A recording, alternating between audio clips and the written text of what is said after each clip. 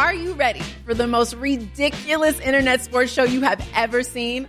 Welcome to React, home of the most outrageous and hilarious videos the web has to offer. So join me, Rocky Theus, and my co-host, Raiders Pro Bowl defensive end Max Crosby, as we invite your favorite athletes, celebrities, influencers, entertainers in for an episode of games, laughs, and of course, the funniest reactions to the wildest web clips out there. Catch Reacts on YouTube, and that is Reacts, REAXX. Don't miss it. This podcast episode is brought to you by Coors Light. These days, everything is go, go, go. It's nonstop hustle all the time. Work, friends, family expect you to be on 24/7. Well, sometimes you just need to reach for a Coors Light because it's made to chill. Coors Light is cold lagered, cold filtered, and cold packaged. It's as crisp and refreshing as the Colorado Rockies. It is literally made to chill. Coors Light is the one I choose when I need to unwind. So when you want to hit reset, reach for the beer that's made to chill. Get Coors Light in the new look delivered straight to your door with Drizzly or Instacart. Celebrate responsibly. Coors Brewing Company, Golden, Colorado.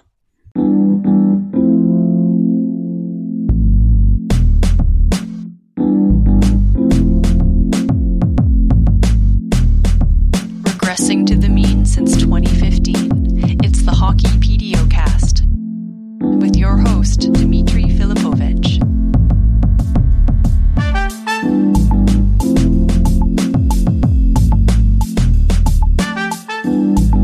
Welcome to the Hockey PDO-cast. My name is Dmitry Filipovich, and joining me is my good buddy and Yahoo coworker, live from the location in Boston. It's Justin Cuthbert. Justin, what's going on, man?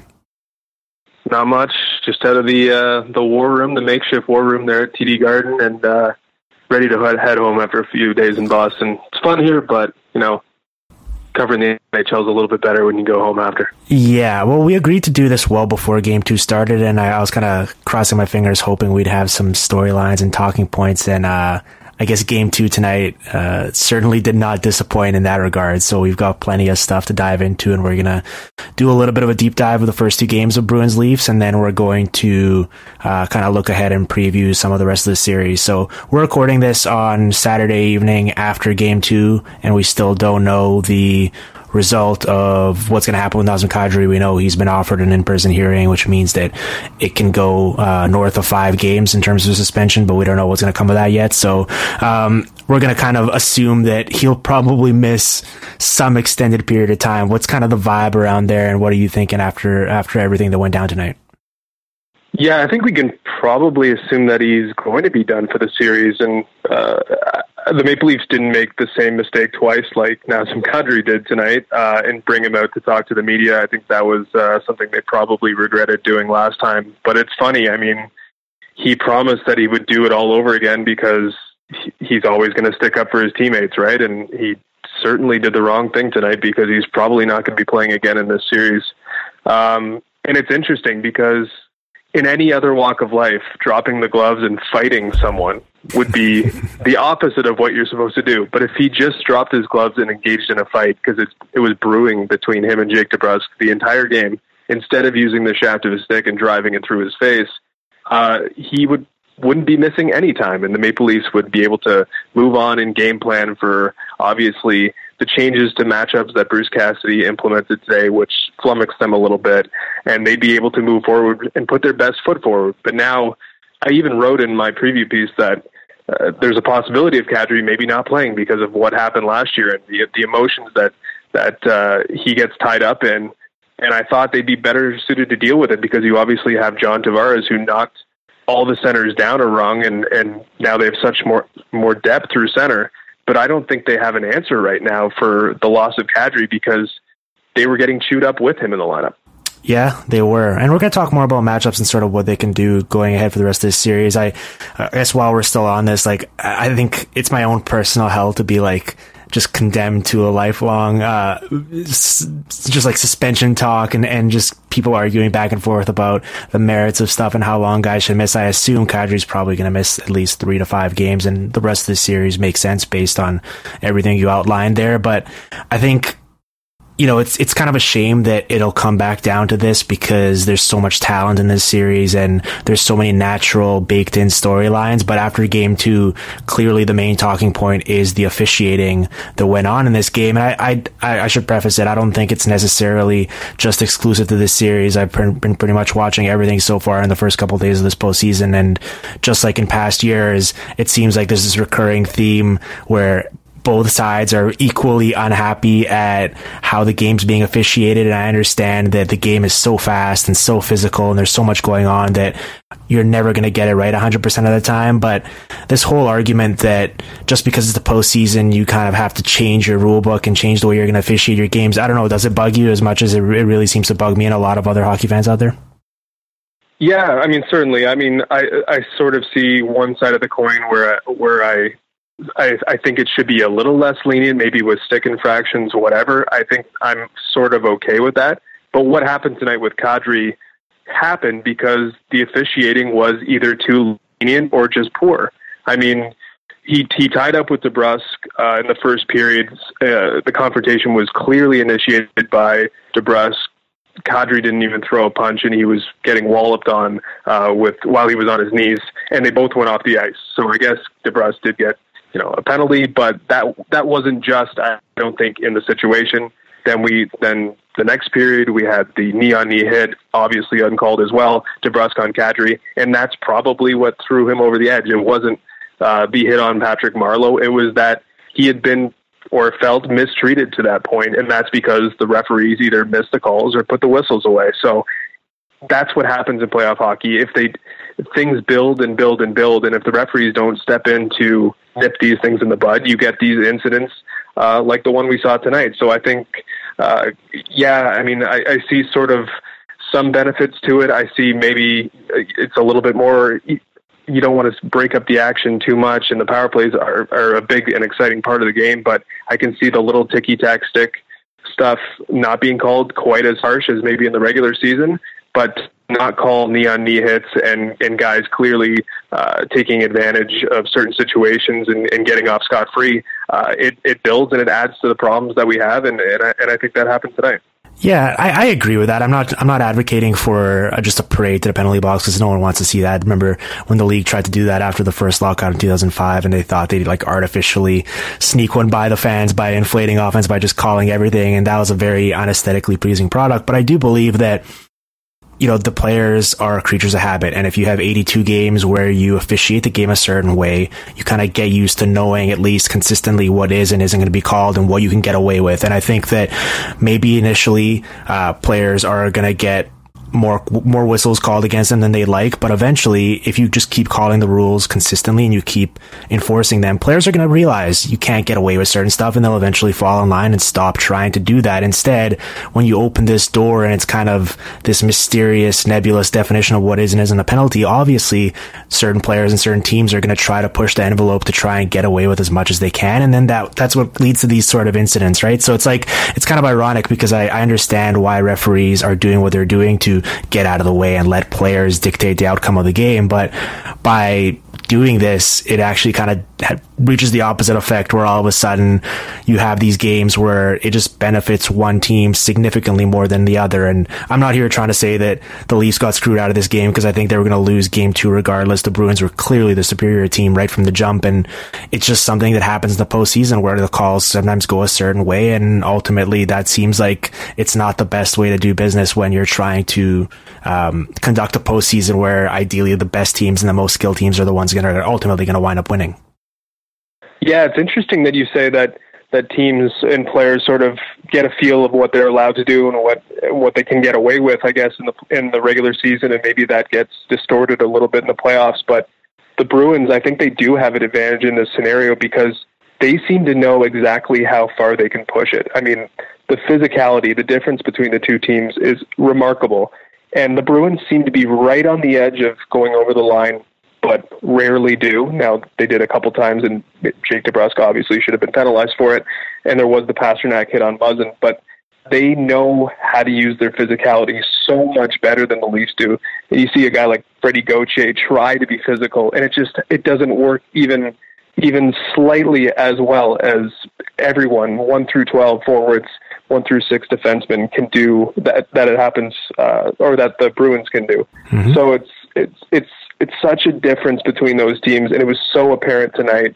And like you said, I think when it gets a little bit more lenient and they have a little bit more push or a little bit more leash, especially for the Bruins at least, they can take advantage of that, and I think that's one of the differences in the series. Well, I think the biggest part where this comes into practice actually is in terms of like off the puck obstruction and sort of interference and little bumps here and there, where I understand you can't call everything, but obviously it makes sense, as you're right, it's going to benefit a team like the Bruins that plays a bit more physical brand of hockey, because when the Leafs are rolling and they're when their absolute best, they want to play as fast as possible. They want to get into a track meet. They want to utilize their skill. And if you're able to slow them down in whichever way possible, clearly that's going to benefit you. And that's sort of, I think we saw in game 1, there were a couple times, and finally they wound up making a call against Chara, I believe on Nylander up against the boards. But I feel like throughout these first 2 games, we've seen a lot of that sort of stuff where it's like, I think the Bruins just sort of realized, like, we can probably get away with a lot because we know the refs are going to let a lot go and not going to call everything. And ultimately,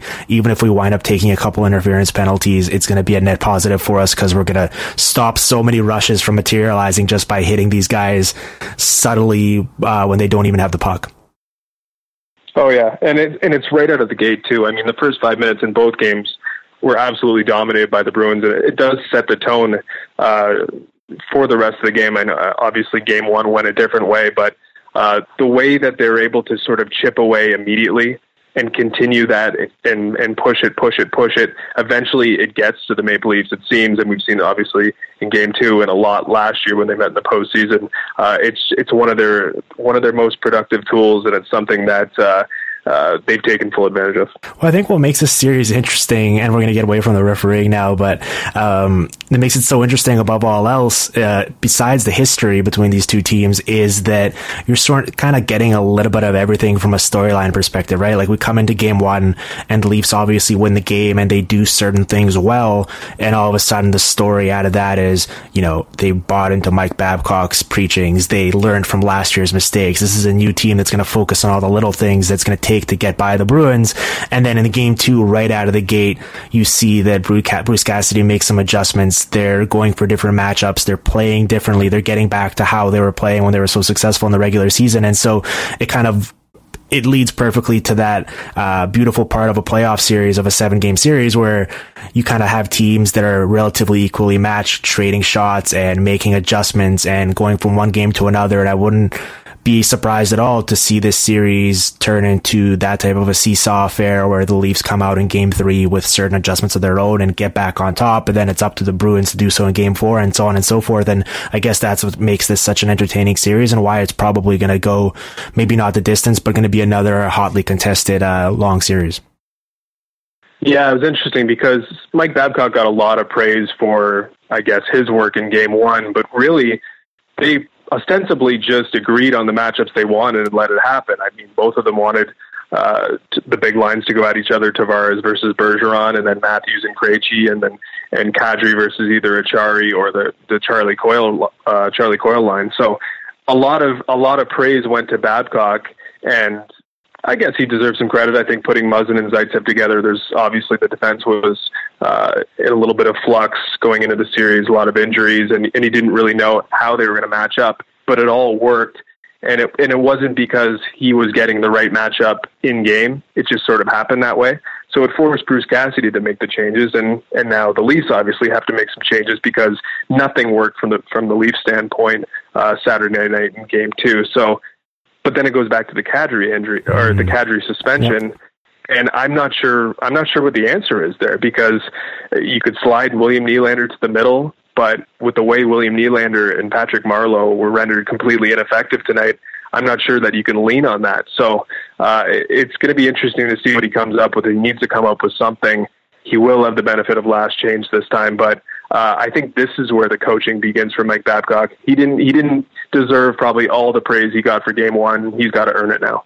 Well, that's also kind of the curious thing, because if you told me heading into game 2 that the one magic quick fix that Bruce Cassidy was going to do that was going to change the fortunes for the Bruins was going to be not to use his best line in Patrice Bergeron, David Pastrnak, and Brad Marchand against the Leafs, I guess, most dangerous offensive line with Marner and Tavares, and instead use Chris Wagner's checking line a lot more. And we saw it right out of the gate from the first opening faceoff, and they did really well against them compared to game 1 when Bergeron's unit very surprisingly got caved in to the extent that we rarely ever see them do at 5-on-5. I would have been like, that seems kind of weird, because I feel like that plays into, I think the Leafs will be happy with that, and instead it worked out magically for the Bruins. So I'm not sure from Mike Babcock's perspective heading into game 3 with the benefit of last change, are you going to be trying to get away from certain matchups, or are you just going to be rolling those top 2 lines and maybe rolling them more aggressively? Maybe that's a solution.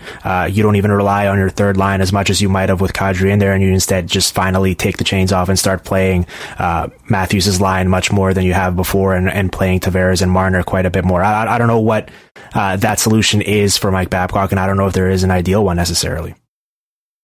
Yeah, I think it has to come down, I believe, to shortening the bench a little bit. I know you can't do that too much, but when you look at, you don't want to put too much emphasis on what's going on in the fourth lines, but when you have a fourth line in Boston that can take on a first line or be sort of that second look that they have to deal with when you maybe go back and forth between Bergeron and that fourth line, where you're kind of, you're not letting them get settled in a specific matchup. Maybe that's one of the tactics that Bruce Cassidy uses to his advantage. But now I think without Kadri, you'd have to shorten the bench a little bit, because you just don't want to rely too much on forwards, or the last 5 forwards, I guess, that he has.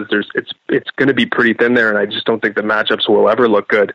I think Boston's going to be happy with most of what they can get. I mean, Austin Matthews' line really hasn't been that effective. I mean, I thought the Krejci line chewed them up a lot in game 1. They were very fortunate to not get caved in and not get lit up on the scoreboard. Mm-hmm. And you got to think, I mean, there's a sleeping giant there with the Bergeron line. If whatever Mike Babcock chooses, how he chooses to handle them, I think he'll try to go back to the Tavares matchup, but that might be just rolling them off the bench more and more, because there really isn't an alternative to that. So I see Austin Matthews being sort of the key here. I mean, he's got to win his matchup at some point for the Leafs to succeed in this series, and the options are a little bit limited now. Yeah, not only win it, but probably win it like decisively, right? Just based on like when we were previewing this series, we're like, okay, what's going to be different between this year's team and last year's Leafs team? And it's okay, Matthews doesn't have to bear the entire brunt of the responsibility having to play Bergeron's line and still create all the offense. Now they have Tavares in place, and he can help take some of that responsibility and pressure off of him, and maybe buy Matthews some softer minutes against secondary competition. And he's gotten that so far.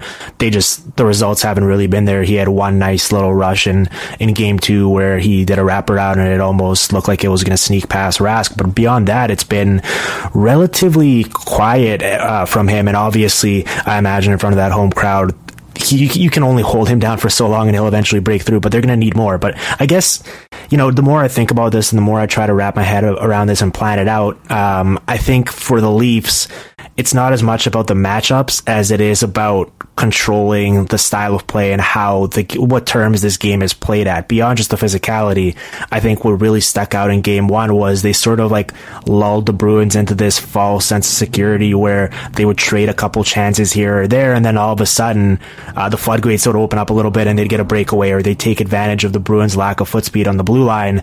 And in game 2, it felt like the Bruins, I'm sure that was a big emphasis for them in preparation of it, and they did a much better job in terms of keeping everything in front of them and not letting the Leafs stretch them out with all those outlet passes and also just dumping it in and chasing and recovering it. So I guess that's going to be the key in terms of like just who gets to execute their game plan more and what pace this game is played at, because the two teams are moving in such opposite directions in terms of what they want to achieve. Yeah, it was interesting in game 1 in the second and third periods. Obviously, the Bruins, the 2 goals the Leafs scored basically just broke up waves of attack from Boston. But what was most encouraging from the Leafs standpoint in that third period is that they were actively defending the lead. I mean, the events were way down, and they were doing a much better job controlling the puck and staying behind it.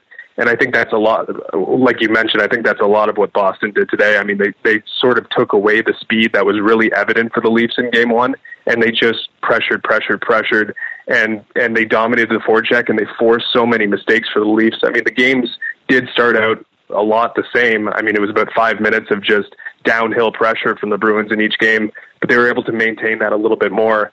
And I guess they got out of that phase a little bit in game one when they were obviously chasing the game. But the Maple Leaf success in that game, while they were the faster team, I believed, in the first period. It was a little bit of a tough second period, but in terms of just the goals scored. But they were the team that was controlling the run of play predominantly in that second period, and it stopped in the third period. Now, I think what the Bruins did tonight is they just kept the pedal down, and they were just able to stay behind the puck, and they didn't let every little detail seem difficult for the Leafs, like just simple passes, trying to get out of the zone. There's bodies in front of everything, and they just did a really good job staying behind the puck tonight. And I think that's easier, obviously, when you have the lead. And the Leafs, opportunistic, I mean, they got to take advantage of that, because if they don't get these leads, it makes it far more difficult. No, it does. And I think that first period tonight in game two was ultimately sort of like everything you need to know. It told the full story. I think the attempts at 5-on-5 were 21-6 for the Bruins. The shots were 12-5. The two goals were 2-0.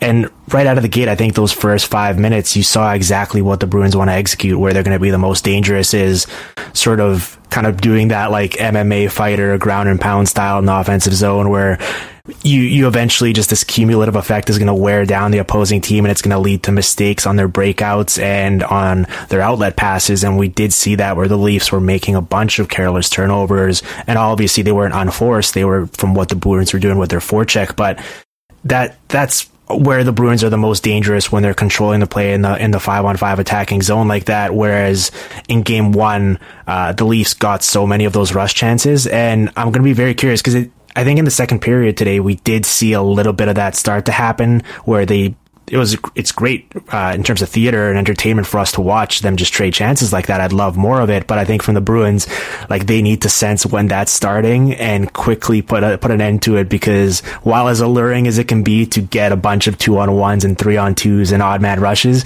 that also means you're playing right into the hands of the Leafs in terms of where they're going to generate most of their offense. So I'm going to be really fascinated to see how that plays out and how the home crowd for the Leafs affects things, because it's clear that I'm not sure how much of an effect it played, but clearly that Bruins crowd tonight at the TD Garden was rocking from the get-go, and that fed into that forecheck and everything the Bruins are trying to accomplish. Yeah, there's no doubt it has an impact. I mean, this is now four home games that I've been in Boston against the Leafs in the last 2 years, and the first 5 minutes play out exactly the same. I mean, I wouldn't say uncharacteristic mistakes, but mistakes defensemen shouldn't be making, fumbling pucks, not being able to get out of the zone. It just plays out over and over and over again, and I think a lot of that has to do with the environment. I mean, I don't have any other explanation for it. So I guess moving forward, like, I guess the one massive positive for the Leafs is that even though they lost 4-1 today, Freddie Anderson was amazing again and really kept them in it. It felt like it could have been 6 or 7 nothing at one point before the Leafs even scored their only goal. And, you know, he stopped 74 of 79 in this series. In game one, I believe the Bruins had like almost 3 expected goals scored, and they only scored the 1. And for as much as we want to make about the Leafs defending and how much better of a job they did in front of him, using their speed to make the Bruins rush a little bit in the offensive zone, at the end of the day, when Freddie Anderson's playing as well as he played for a lot of the regular season, and in these 2 games, he gives them a chance to win regardless, and maybe that gives them some more confidence to open it up, knowing that he's playing this well behind them. Yeah, it definitely should. I mean, they had a chance to win tonight's game because he was brilliant in game 2 as well, and they probably wouldn't have won the game without the superb goaltending that he did offer in game 1. I mean, there were times in that game where it was very tenuous early. There was a barrage in the second period, and he was there to ensure that things didn't get out of hand, and things could have got ahead in tonight's game for sure, but he kept it reasonable and kept him in it until Kadri went rogue on DeBrus there. So a lot of heat on Freddie Anderson coming into this series, because he just didn't play well for about 4 to 6 weeks leading into the postseason. But he's been the rock for several years now, and he has been able to turn it up when it matters. Game 7, obviously, last year he wasn't able to do that, but superb goaltending so far, and they're going to need it if they're going to finally get over this hump.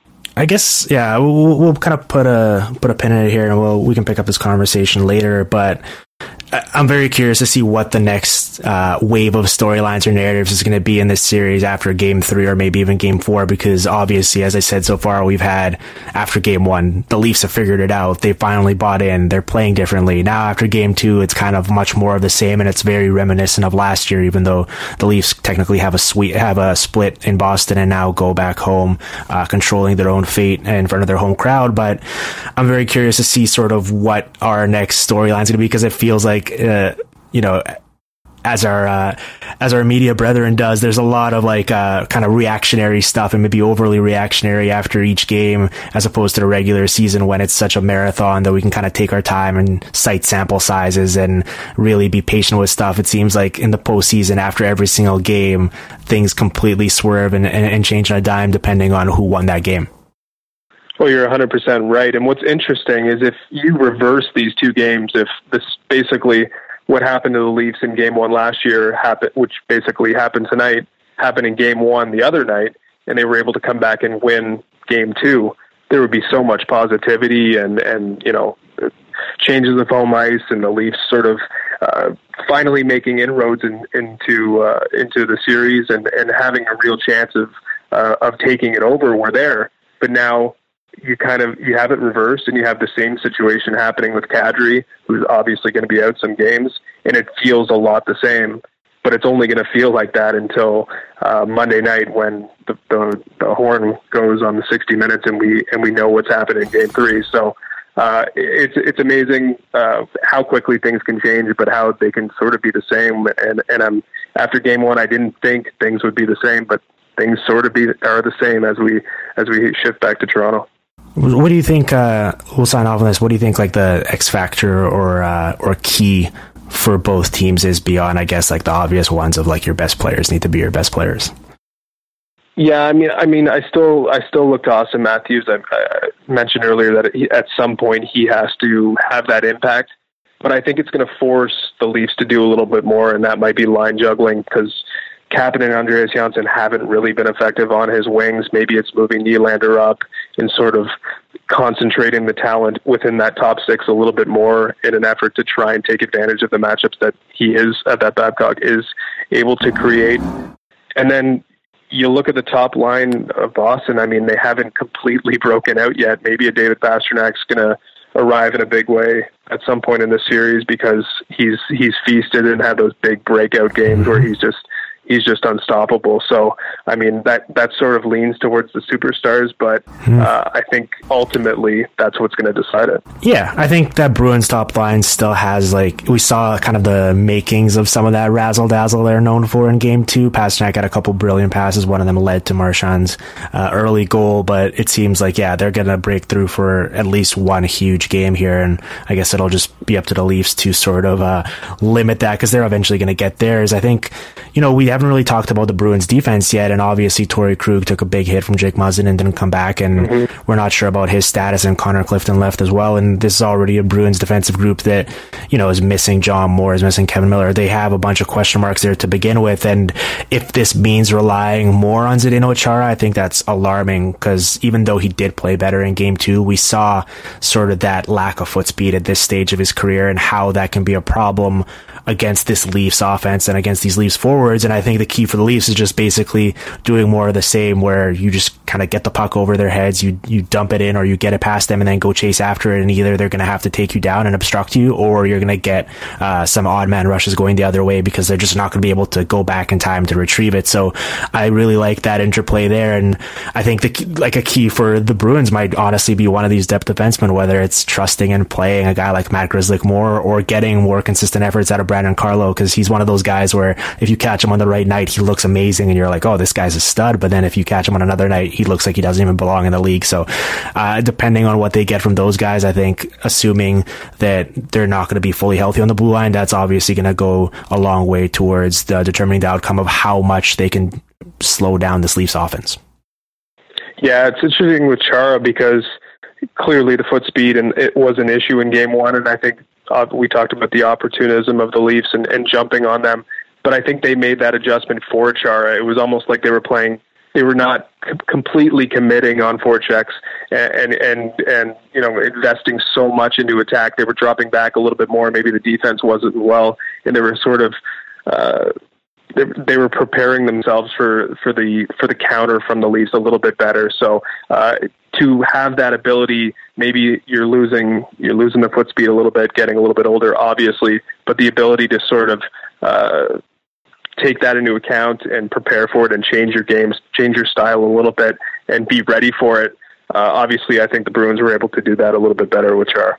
Yeah, no, for sure. I mean, obviously, I think he played like a career low 21 minutes or something a game this year, and can't be relied upon to play the 25, 26 up to 30 minutes that he did once upon a time. But I think assuming they manage those minutes for them, they can still get value out of them. Justin, plug some stuff. What are you working on? Because obviously you've been out there in Boston for the first 2 games, and you guys have been cranking out some great content. So what can people look for or go find while they're waiting for Game 3? Yeah, it'll be Leafs heavy for me, at least until the Leafs and Bruins are done, because I'll be covering Games 3 and 4 and maybe a couple more down the stretch in this series. The one bad thing about covering one series and traveling with one series is that you don't get to watch as many other games. I'm kind of out of the loop when it comes to the other teams, and I'm looking forward to watching some other playoff hockey tomorrow night before returning to Scotiabank on Monday, and I'll have columns and video stuff from Games 3 and 4. Well, do your homework, because I'll be in town in Toronto from the 23rd to the 25th, and you and I will be reunited in studio, and we're going to do some podcasts and videos, so I'm looking forward to that. Perfect. I can't wait. All right. Chat soon, man. See you, man.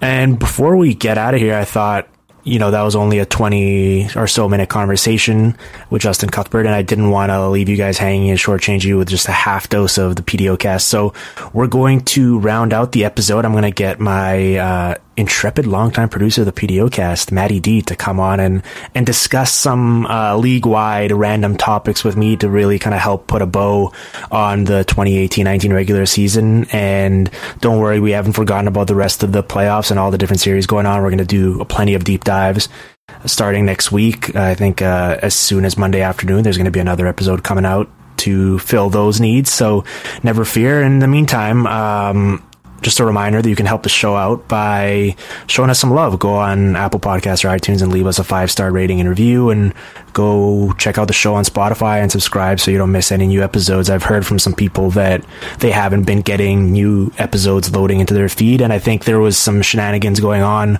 when the PDO cast switched feeds to the Yahoo one, and so I think it's as simple as just you need to unsubscribe and resubscribe, and everything should go smoothly from there.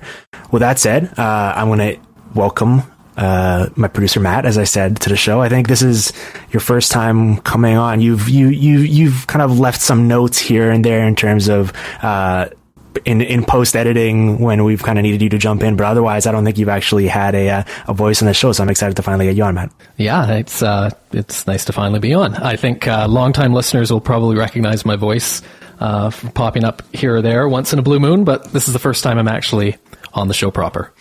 Yeah.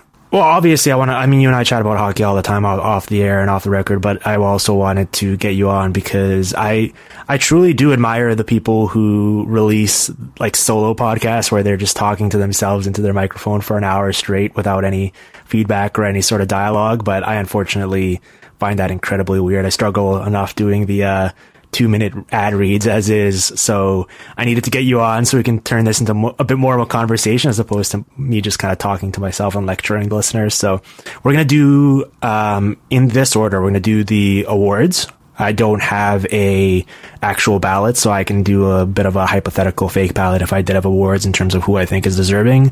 We're going to do the draft lottery, quick takeaways, since we haven't really done a show since then. And we're going to do some reaction to the news that Joel Quenneville was hired by the Panthers. So a lot of this stuff is, I guess, kind of random, especially with the playoffs going on in the background. But as I said, we'll get back to regularly scheduled programming, and we're going to try to have a little bit of fun with this. So let's I'll leave the floor to you, Matt, to kind of moderate this. Where do you want to start with the awards? Well, let's start with the big one. Let's start with the Hart. Who do you have for the Hart? All right, starting with the big guns right out of the gate. I like it. So this is an interesting award to me as I pull up my list, because There is obviously that discussion, which we had last year and is continuing in terms of sort of the letter of the law here and how we feel about whether, how much we should be attributing team success to this award and whether a player not making the postseason should ultimately affect his candidacy. And obviously that is largely tied up in Connor McDavid's case here in the discussion there. And I don't have him winning the award this year. I think there's obviously a very realistic argument to make that he was, just by the letter of the law, the most valuable player to his team because they were an absolute disaster with him off the ice. And when he was on there, they were one of the better teams in the league. And so by default, you can make the argument that he was the most valuable player, I think. Obviously, this is a special occasion with what Nikita Kucherov did this year, and we'll get into that in a second. But also, I think, and I know they played together, and McDavid is certainly partly responsible for Leon Draisaitl's success, but I feel like there were enough occasions where Draisaitl did enough on his own to at least give him a bit of a running mate, so it's not like last year where it was really just a complete solo effort. So you put all of that together, and I have McDavid as third on my list. I have Sidney Crosby second, and we're going to talk about him more when we get to the Selke, but his throwback season this year was really just a vintage Sidney Crosby season. He was healthy for pretty much all of it. He was doing classic Sidney Crosby things in terms of, regardless of who you put on his wings, they were instantly performing like rock stars, and they were just absolutely killing it and having career nights. And there was a rotating cast there, but it ultimately didn't matter because he's Sidney Crosby and he makes everyone good. And the on-ice, off-ice results for him in terms of how responsible he was for both in terms of shot share, but also goal metrics, driving, the success of the Penguins at 5-on-5.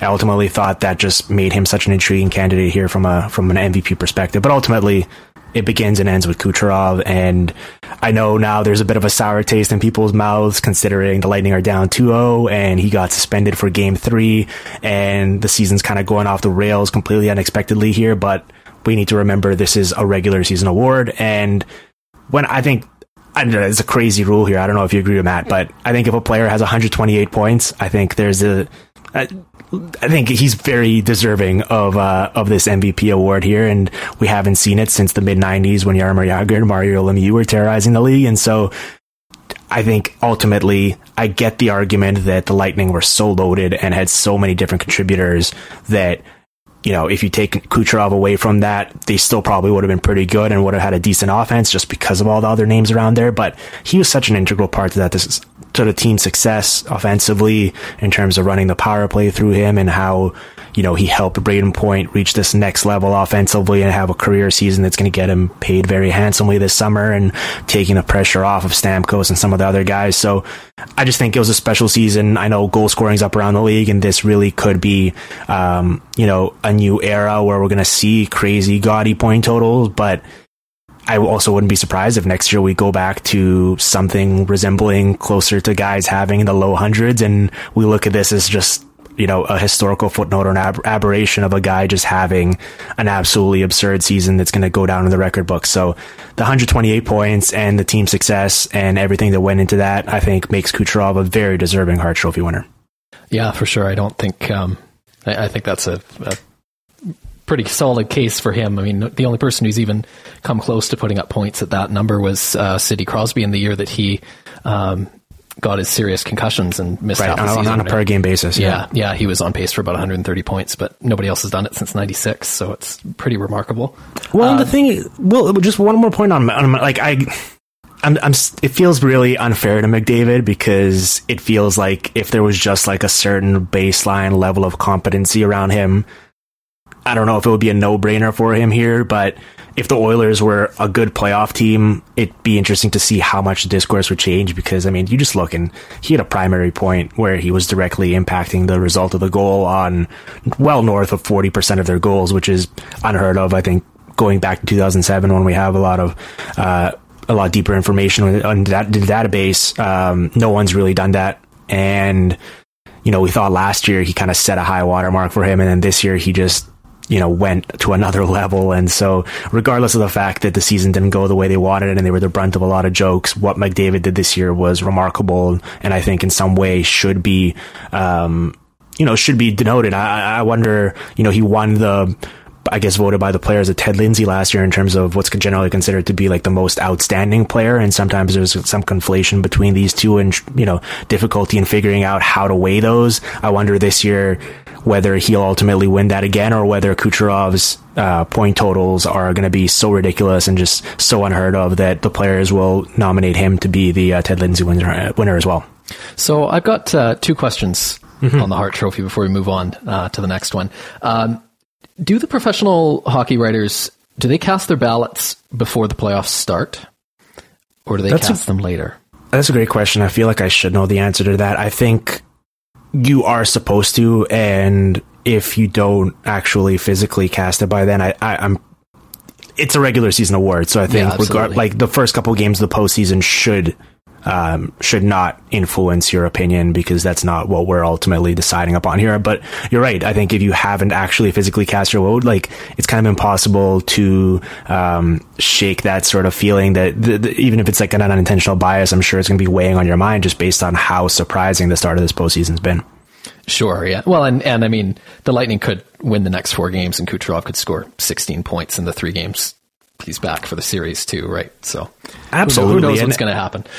And it's also not like, obviously McDavid's not playing this postseason. The other guy I mentioned, Crosby, has had a very uncharacteristically subpar first 2 games versus the Islanders as well. And, I'm going to talk about that more next week, but they've done a great job of flanking him and sort of dictating the on-ice matchups with last change and home ice advantage. And so it's not like he's necessarily just kind of blown us away either. So I think ultimately, we should just kind of focus on the regular season here by the letter of the law. And in that case, I have it Kucherov, Crosby, McDavid, 1, 2, 3. And it's a great class. I mean, you could really make a very strong argument for any of those 3 guys. Do you have a sense of who the award is? You don't have a ballot. So who do you have a sense might actually get the award? If you have a sense? That's also a good distinction. I guess I should have prefaced this entire conversation. These are we're ultimately talking about things that I think, like, if I had a ballot, that I would vote. And I'm not trying to predict what the actual results are going to be. But in this case, I do think Kucherov is going to take the award. I mean, we already saw last year that there were enough voters who were sort of queasy about the idea of giving McDavid the award for not making the postseason, and I think he's going to lose some because of that. And I don't think there's anyone else that had such an undeniable case that they're going to jump in and swoop in and overtake Kucherov. And I think a common theme here that we're going to see is, this season the Lightning had was just so remarkably dominant with their 62 wins and 128 points. And I think that's going to be reflected in these awards. And I don't necessarily have an issue with that, because the point I make time and time again is I treat these awards ballots like sort of the, historical time capsule where they should really reflect what the season was all about and who the most impactful players were. And when we look back at it 5, 10, 15, 20 years from now, we're going to look back at this 2018-19 Lightning team with admiration and awe, just based on the totals they put together, and how obviously it might wind up being with an asterisk and a cautionary tale of sorts if they fall short, kind of like the 2009-2010 Washington Capitals did when they got upset in the first round. All right, well, let's move on to the Norris. This is Giordano's award to lose. Who do you have for the Norris? Yeah, I think it's pretty clearly Mark Giordano, and he kind of checks all the boxes. I know we like to joke about how the Norris Trophy is sort of a narrative award in terms of, it's like we kind of want all these great defensemen to have at least one, and it started with the Drew Doughty thing, and then Brent Burns and so on, where it feels like it's kind of like a participation award where every great defenseman should have one, and we should recognize what they've done in the league. And it feels like this year Mark Giordano certainly checks that, because he's come close before. I think he has a couple top 10 finishes and he's fallen short, and he really put it all together. And at the age of 35, I believe, for him to have a career season like this is relatively unheard of. But then there's also the element that it's very well deserved in this case. The on-ice results for him were amazingly positive for the Flames.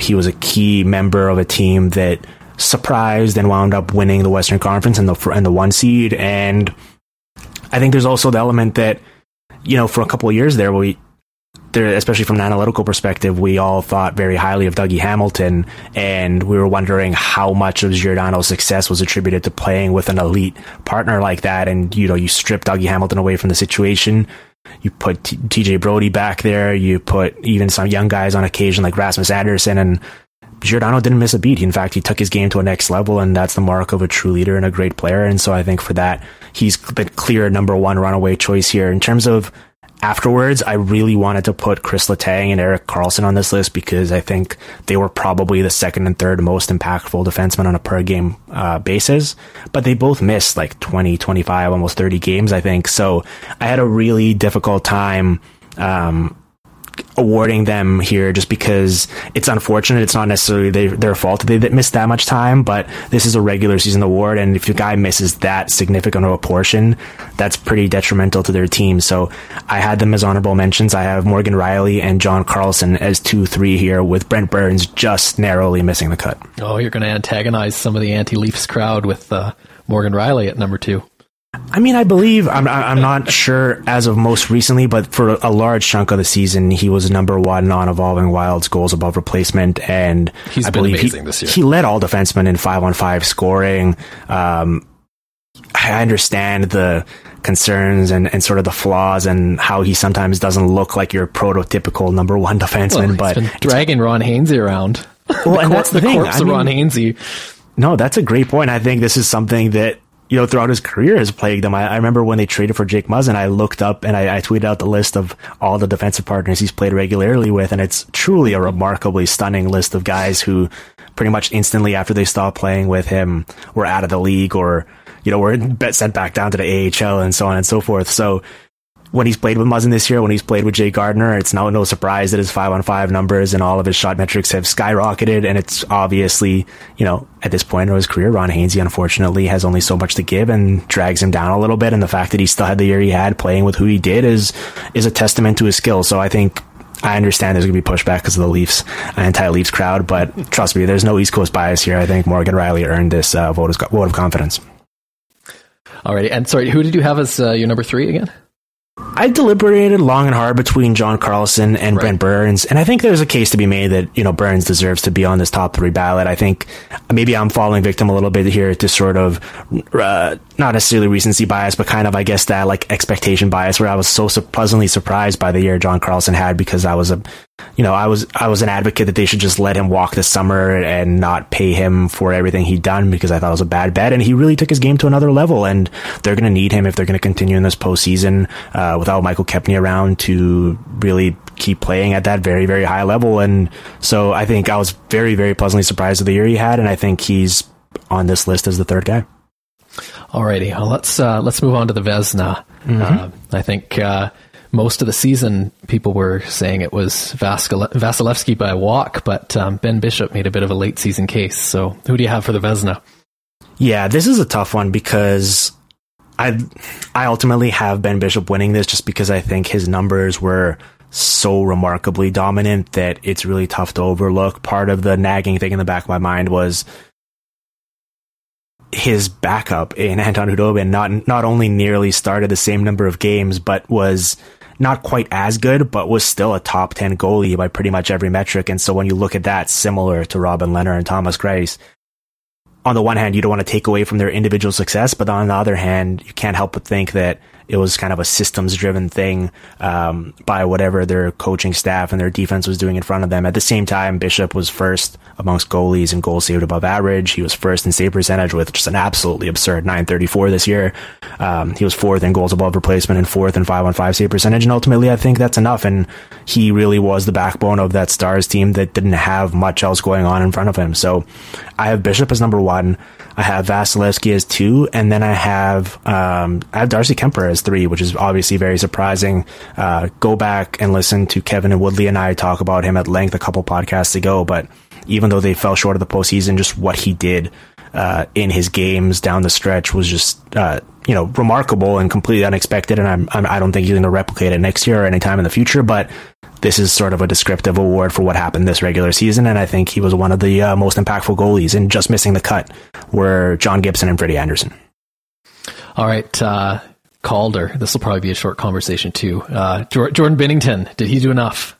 No, he didn't. His 30 games were great, and And it's clear that he was a big part of that Blues turnaround, which was an amazing turnaround. They were last in the league, as everyone's heard at this point, and they wound up making a run, getting potentially, they had a chance there to actually win the Central, which was remarkable, all things considered. They fell a bit short, but they're looking good this postseason, and I think just the fact that he's not Jake Allen means so much for them. But this is, if you're talking about this as a historical time capsule, Elias Pettersson coming into the league and single-handedly almost changing just the way we look about and talk about this Canucks franchise, where people are tuning into their games, where people nationally are talking about them, and him just kind of giving them hope. We talk about the NHL as being a team sport, or hockey being a team sport, and the NHL being completely different than a league like the NBA, for example, because one guy can only do so much. But just look at how people are talking about and viewing the Canucks and their future outlook last year at this time compared to right now, and it's night and day, and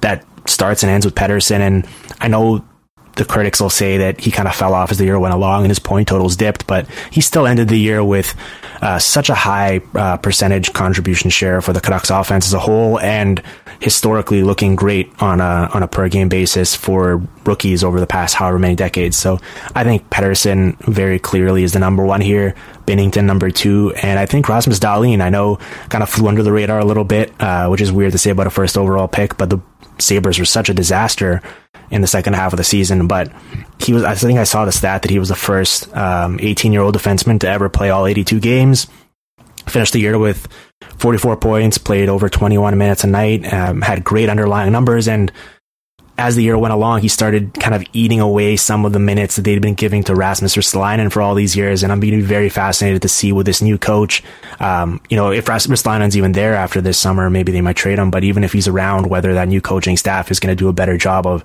just feeding Dahlin all of those first power play and all of those top 5-on-5 minutes, because he showed already, which is remarkable to say about a player of his age, that he's their best defenseman and he should be getting those minutes. So a quick follow-up question on this one. The past couple seasons, you have had the Canucks ranked bottom three, I think, in your watchability rankings at the start of every season. How much does Pettersson by himself lift the Canucks on your list? I mean, I'd have to really think about it, and we're going to do it again at the start of next season, and I'll have a more definitive answer for you there. But I mean, just single-handedly, I'd say he bumps them at least up like 5 spots, right? Like, on a bare minimum. And then when you add in Quinn Hughes and how good he looked in his last couple games, there's a case to be made that Canucks are going to be like in the top 20, which I haven't been able to say in quite some time. So at least they have that to look forward to. Yeah, they won't be completely unwatchable going forward, at least, which is a plus after the past couple of seasons. Selke. Who do you have for the Selke? So Selke, I have Crosby here at number one, and I kind of laid out the case for him when we were talking about the Hart, so I won't rehash that. I think it's a pretty clear 1, 2, 3 here in some order with him, Mark Stone, and Ryan O'Reilly. I love the effect Ryan O'Reilly had this year on that Blues team, and he was not only as good as advertised, but I think even better. We'll talk a bit when we get to the Bing about how he doesn't take any penalties, which is really amazing considering the minutes he plays and who he plays against. He kind of helped carry that line, and he had such an immediate chemistry with Vlad Tarasenko in terms of serving as a playmaker that could just retrieve the puck and get it to him in scoring regions. And so I love Ryan O'Reilly here. If you want to have him at number one, I'm perfectly okay with that. And if you want to have Mark Stone winning this award, I would love that. You can't have a winger winning this award. I would love to see it, because we need to change that. We need to change the discussion. It is open to all forwards. It is not just for centers, and Mark Stone is that damn good. I'd normally agree with you. I'd say for a winger to exceed a center here, he would really need to be head and shoulders better. But I think that is just how good Mark Stone is. And I'm not even talking about that lazy takeaway stat that people always like to cite. You just watch that guy and what he's capable of on the ice. And I'm glad that now, playing in the playoffs for this Vegas team, more people from a national perspective are noticing and cluing in, because he was kind of this hidden gem for a long time at Ottawa. But he's just such an amazing, game-changing 5-on-5 talent that I think you have to have him in this ballot somewhere. And Crosby's your number one. I do have Crosby. I get it. He doesn't really kill many penalties for them, and understandably considering all the other responsibility he has to shoulder.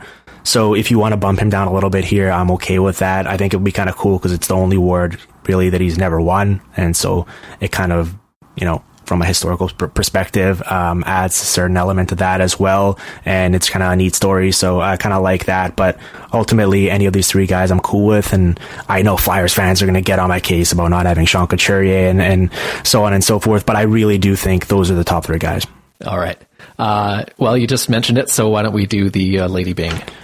Oh, an amazingly impactful award. It definitely means a lot. No, I listen, I like the fact that over time people have embraced that low penalty minute totals are perfectly fine and actually a net positive, because it generally means a guy's not putting his team down a man and being in the box all the time, and it's not some sort of indictment against him for playing soft and not mixing it up in the corners. I have Sasha Barkov winning this. The fact that he only took 3 penalties and drew 29 at 5-on-5 this year is truly preposterous, considering especially how many minutes he was playing. I have Ryan O'Reilly for a similar reason, second here, and then I have Sam Girard third. I know he's kind of thought of as an offensive defenseman, but we always talk about speed from an offensive perspective in terms of what type of offense and scoring chances you can generate with it. I think we saw with guys like him and Nate Schmidt and Devon Taves this year that being a good skater can also help in the defensive zone, because you aren't having to hook and hold and take guys down and and take penalties just because you're constantly chasing the game, so you can use it to cover ground more quickly and make up for any mistakes anyone else around you makes. So I love defensemen who can skate and don't take penalties. I have Nate Schmidt as an honorable mention, and I'm going to give some love to Matt Duchene here, who took 0 penalties in 1,100 5-on-5 minutes this year, which is quite an accomplishment. That's amazing. Yeah. All right, let's power through these last couple. We got the Jack Adams. Mm-hmm. I mean, I think it comes down to Barry Trotz or John Cooper, and it's sort of this argument of how much credit you want to give John Cooper for the success of the Lightning, considering all the players they had. I think the fact that they went from good to historically great this season isn't something we should take lightly and just dismiss, and I think that's a very important piece of contextual information. I think Barry Trotz is my winner here just because of you can sort of point to the 2017-18 Islanders and the 2018-19 Islanders and sort of directly delineate like when he came in and what the impact his system he had on that team. And obviously the goaltenders making saves helps a lot. But I think at the end of the day, it's kind of that Trotz system we've heard about time and time again, and all of his stops kind of paid fruition again for this Islanders team and really changed that organization and their outlook. And so I have him at number 1, Cooper at number 2, and then I couldn't decide. I have, Berube, Peters, Brind'Amour, Tocchet at number 3. You can pick any of those guys. All of them had amazing seasons and all their teams exceeded expectations. And so whichever one you want to give love to, I'm perfectly cool with.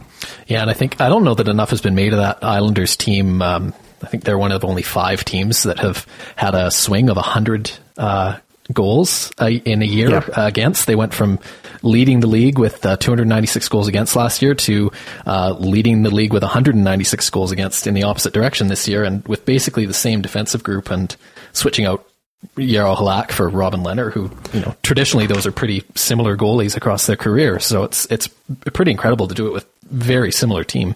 Well, and if you look at the rest of the league, it's like kind of zigging when everyone's zagging, right? Like the offense around the league went up this year and everyone's scoring goals and goaltender save percentage is down and everyone's talking about how it's a new NHL.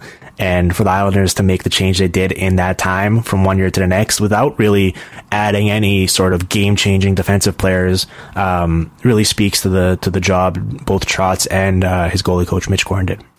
All right, last of the awards here. GM of the year, the only one without a fancy name. So I don't know what to do with this one because it's clear that like the Lightning, just based on the team they constructed and sort of their sustainability or longevity past this season, because I don't think they're going to necessarily fall off moving forward, probably deserves love here. But obviously they changed GMs at the start of the season, so it's kind of weird to give it to Steve Yzerman considering he's not their GM anymore. But I guess if you kind of just like give it to him and Julian Brisebois and let them both go up on the podium and hold the award together, considering Yzerman still is with the organization, I'm perfectly cool with that. All right, so shall we move on and talk about the draft lottery now?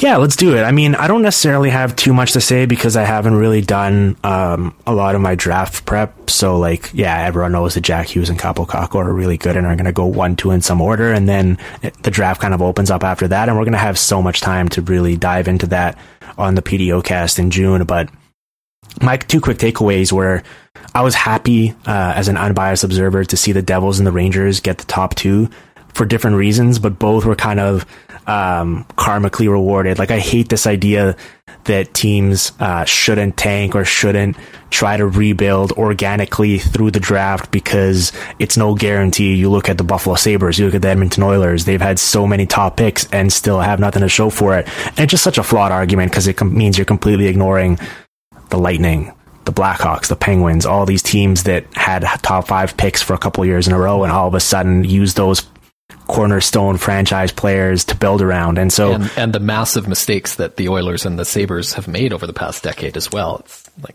yeah, they got high picks, but they completely crap the bed in every other respect of running their teams. Well, absolutely. And it's like, I think there's a distinction to be made. Like, getting these top picks doesn't assure you that your franchise is all of a sudden gonna become incredibly successful and competitive and be vying for Stanley Cups. But it feels like, as a baseline requirement, you need to at least have a couple of these picks just to have a chance and just kind of as a cover charge to get into the playoff door, right? And so with the Devils, they get the first pick again for the second time in 3 years, and I really like Nico Hischier. I know people don't necessarily think of him as sort of this transcendent generational number 1 center that you should be getting with the first overall pick, and he's clearly a tier below, but he does so much well and he's still so young. I think the world of him. And so adding Jack Hughes all of a sudden is huge because it really helps you have those top 2 centers, bumps Travis Zajac potentially down to a third line center role, which his skill set's more suited for. And hopefully you can convince Taylor Hall, assuming you want to keep him long term,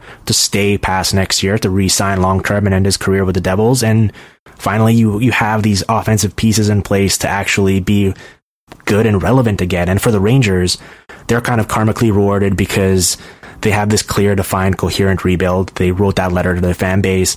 They've made no bones about what they're trying to accomplish. The past 2 years, they've sold off pretty much all of their aging players. They've loaded up on picks. I mean, if you look at it, they had 3 firsts last year. They had 2 the year before. They have potentially up to 4 this year based on how the playoff results turn out. They've had 10 picks in each of the past 2 drafts.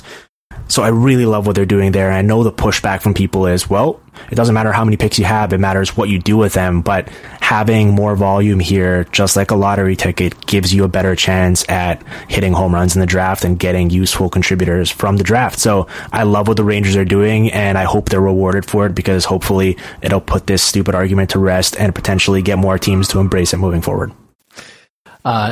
Do you have a sense of any teams likely to make moves up and down now that we know where they're sitting? I mean, it feels like most of the teams picking at the top of the draft are going to be content making their pick just because they really need that player. Like, I guess the one team that is interesting here to keep an eye on are the Colorado Avalanche, potentially, because they obviously have the 4th overall pick from the Ottawa Senators, and I think they were hoping that would potentially be the 1st overall pick. So it's a bit of a bummer for them, but at the same time, you know, they're going to have their own first. They're going to have this 4th overall pick, and they're already a playoff team that has a bunch of great young players to build around. And Cale Makar is coming as well as potentially this postseason, and he'll be on the team full time next year. And so you have the infrastructure already in place. And if there's an opportunity where you can cash in one or both of those first round picks to get some sort of player that is currently still in his prime or about to enter it, that some team is willing to give away for whatever reason for future draft capital, I think that's a very intriguing possibility for Joe Sakic and the Avalanche to explore, because it's pretty clear that they view themselves as ready to win and compete right now. And based on the performance this year and the past couple of years, there's no reason to believe that a Nathan McKinnon can't be feisty come the postseason. Alrighty, shall we move on from the draft? Yeah, let's. The one final thing we wanted to touch on were the Panthers here, right? Hiring Joel Quenneville. Yes, Joel Quenneville to Florida, second winningest coach in NHL history, now in Florida. Second winningest coach, first winningest mustache. Absolutely. Well, I mean, Paul. Former Ottawa coach Paul. McLean, yes. I guess he's not in the NHL at the moment. I don't think he's not an assistant anywhere, is he? He was an assistant with Randy Carlyle for a while in Anaheim. I'm not sure if he was retained or what's going on, but he might give Quenneville a run for the best mustache award, but not for the most winning coach. No, best walrus mustache. Yeah, that's for sure. No, so Quenneville's interesting here because obviously I think any team would have loved to bring him in as their coach. I think I don't know how many openings there are, 7 or 8 teams at least that need a new coach, but I think there's at least another 10 to 15 teams that would probably be happy to replace their current coach with Joel Quenneville just based on his track record, and deservedly so, all the work he's done over the years. And, it's really tough evaluating these coaches in terms of separating the talent they have from the job they do. But it's clear that Quenneville might not necessarily be like the youngest, most progressive mind, but for a guy who's been in the game for as long as he has and commands as much authority as he does, it's clear that he's at least willing to think about the game from different perspectives and at least, listen to some new ideas, and having that combination is very ideal in today's NHL. And he comes into a Florida situation where I know they keep disappointing and falling short of expectations, and that's why they needed a new coach, but look at it. You got Sasha Barkov, Jonathan Huberdeau, and Vincent Trocheck all locked up long-term on really nice team-friendly deals. You have Henrik Borgstrom coming up as a potential third-line center / second-line winger, if you want to bump one of those guys to the wing, that I think is going to be an impact, game-changing type of player. You have Frank Vatrano's emergence. You have Mike Hoffman and Evgeny Dadonov, who I believe have 1 year left on their deal and are like awesome top 6 wingers that you could either dangle out there for future trades or just keep on your team and have a stacked offense up front. And then I think the most important development for them is that Aaron Ekblad looked like the first, the top pick, and the guy that he was advertised as after a couple down seasons. He bumped back up. He had the 8th best goals above replacement for any defenseman and looked like that top defenseman that they were hoping he'd be. So there's a lot of pieces there in place.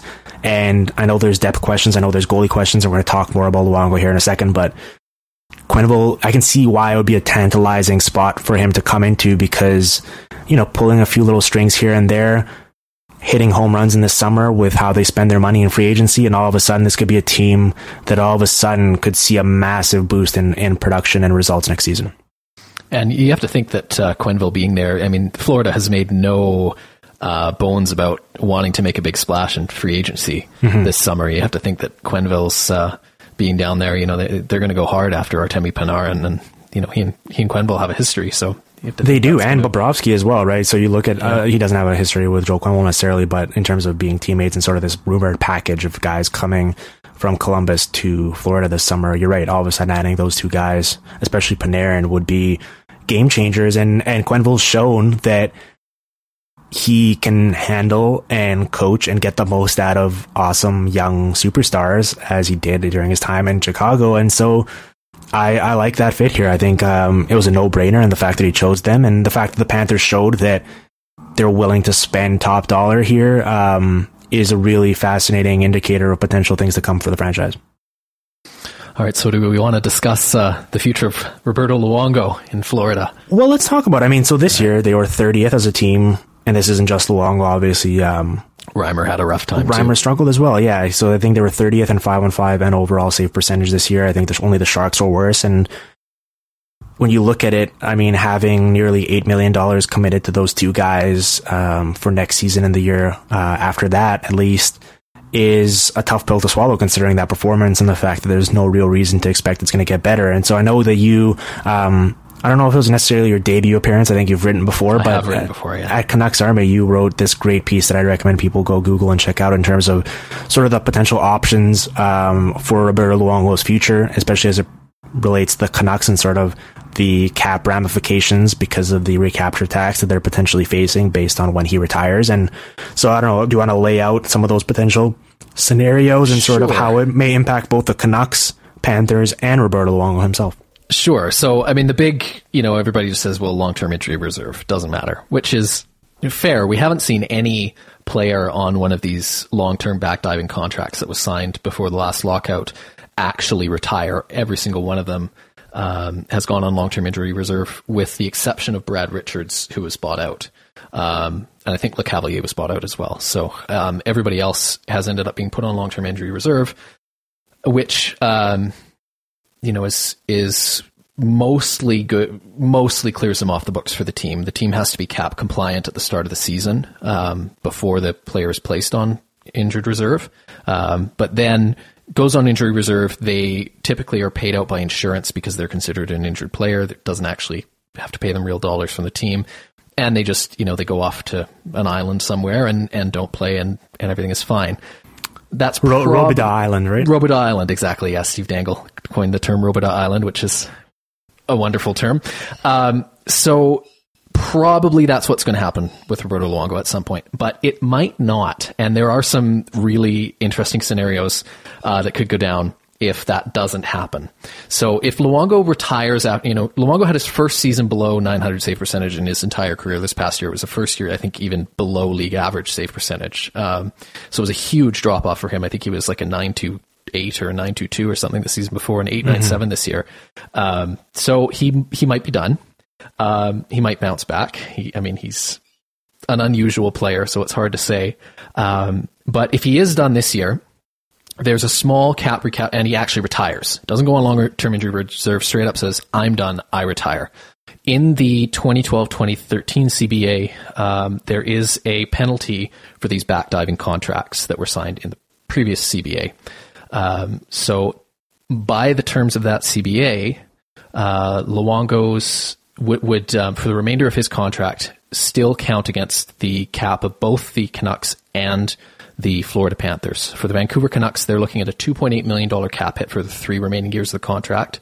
And for the Florida Panthers, they are looking at about a $1 million cap hit for the remainder of the contract. So it's not a huge deal for either team.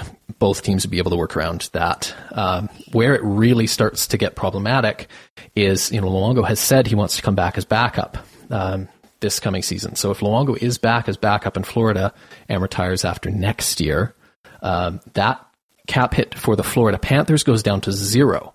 So they have no real incentive to put him on long-term injury reserve, because if he just retires, they don't owe him anything. Whereas if he goes on injured reserve, they have to continue to pay his, $1.5 million real salary, or whatever, however much it is, or their insurance company has to pay it, which the insurance company might not be thrilled about. But for the Canucks, their cap penalty goes up to about $4.5 million in that scenario for the next 2 years. So that starts to get significant. If he retires in the final year of his contract, again, it's 0 for Florida. It's $8 million for the Canucks for that one season. So, potentially disastrous, since they're going to be looking at new contracts for Besser, for Pettersson at that time, potentially for Hughes. A lot of these young players, they're going to be wanting to enter their window to win, with those players being in sort of the 21 to 25 range. And, you don't want $8 million just sitting on the books there. So potential serious problem. Now, it also, there's an additional wrinkle, and this is what I discussed in the Canucks Army article, is some creative things that the Canucks can do to address this problem, because obviously that's a nightmare scenario. They need to do everything they can to avoid it. They can't just sit back and assume that the Florida Panthers are going to put him on long-term injury reserve, because there's not really any advantage for the Panthers in doing that. There's no incentive for them to do it. It doesn't save them any real money. It doesn't save them any salary cap money. They can just let him retire whenever he wants. So the Canucks would want to see either bring the contract back and put Luongo on long-term injury reserve themselves, give up an asset to Florida to return the contract to Vancouver, or trade it to another team that needs to hit the cap floor. We've seen that happen a few times with guys like Pavel Datsyuk. Or they can sue the league, which I think is unlikely, but there's a general presumption. I should, for people who don't know me, which would be most listeners, I am a lawyer in British Columbia. I'm not a lawyer in New York, which is the jurisdiction where the CBA is negotiated. So I'm just going to talk about some general principles, but the actual details can vary on a bunch of different technicalities. But in principle, in common law jurisdictions like Canada and the United States, retroactivity is really frowned upon. And what that means is you don't want to put a law in place, for example, that says, we're going to throw you in jail for something you did 5 years ago that was legal at the time. Mm-hmm. And this applies to a lot of other areas as well, including contracts. Generally, if you enter a contract, it's presumed to be only forward-looking and not backward-looking. So it's presumed that if you say there's a penalty for doing something, for example, entering into a backdiving contract, that applies to contracts going forward, but it doesn't apply retroactively. Now, there is a clause in the 2013 CBA that says that this penalty for backdiving contracts does apply to contracts signed under the previous CBA. But the Canucks might have an argument that it ought not to apply for some complicated reasons that we don't necessarily need to get into. I have a question for you from a layman's perspective, which I'm sure the listeners are thinking. I don't know if we have access to this, but I imagine when this CBA was being put together and teams were voting on certain things, would how the Canucks at the time voted on this matter or spoke on this matter be potentially in play? Absolutely. Yeah, that would be one of the most important things to know in order to, sort of make a more definitive statement about whether this retroactivity penalty could be applied by the league to the Canucks. So if the Canucks consented to it with the full knowledge of how it would apply to Luongo's situation, then game over. They don't have a case. However, I mean, it's pretty clear that this retroactivity provision is in the contract because the commissioner was pissed off about these backdiving contracts. And that is a real problem because the commissioner is there to represent the interests of the teams and the general manager, and the owners. He's not there to penalize them for doing things that he doesn't like. So if he put that, arrange for that provision to be in the contract over the protest of the Canucks, he is not acting in the interests of the teams that he represents, and he may have, that could cause a problem potentially. It would be basically it's not cut and dry one way or the other.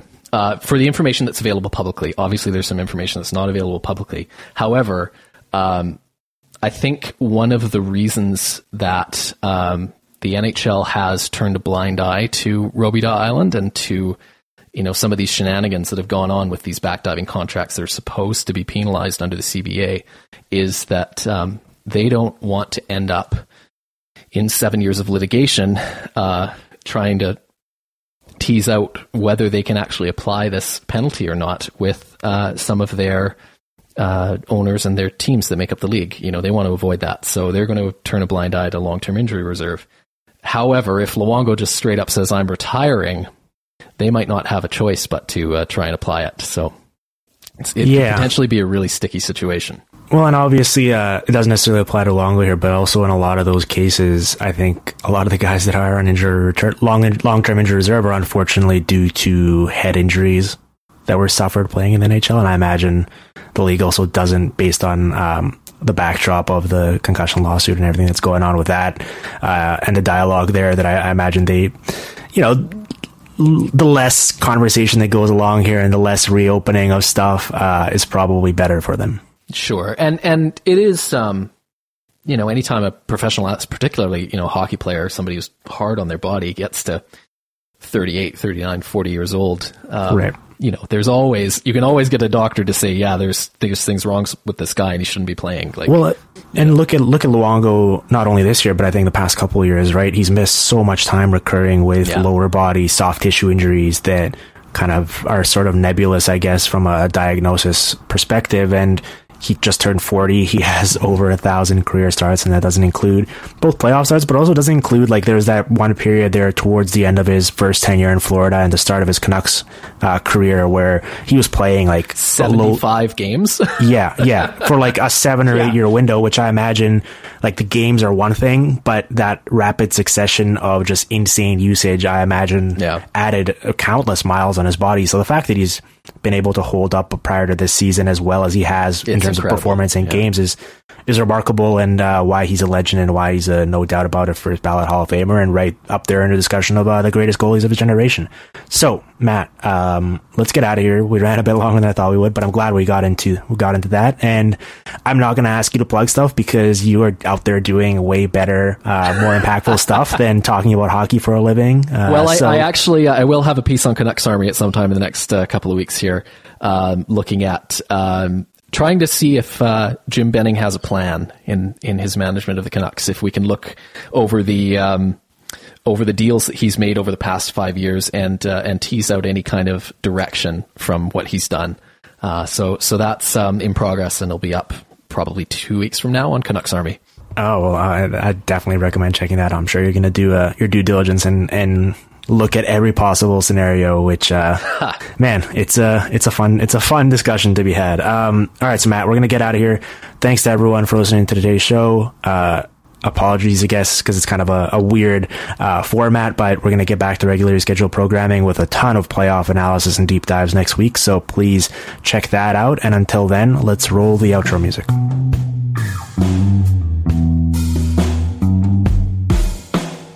The Hockey PDOcast with Dmitry Filipovich. Follow on Twitter at Dim Filipovich and on SoundCloud at soundcloud.com/hockeypdocast.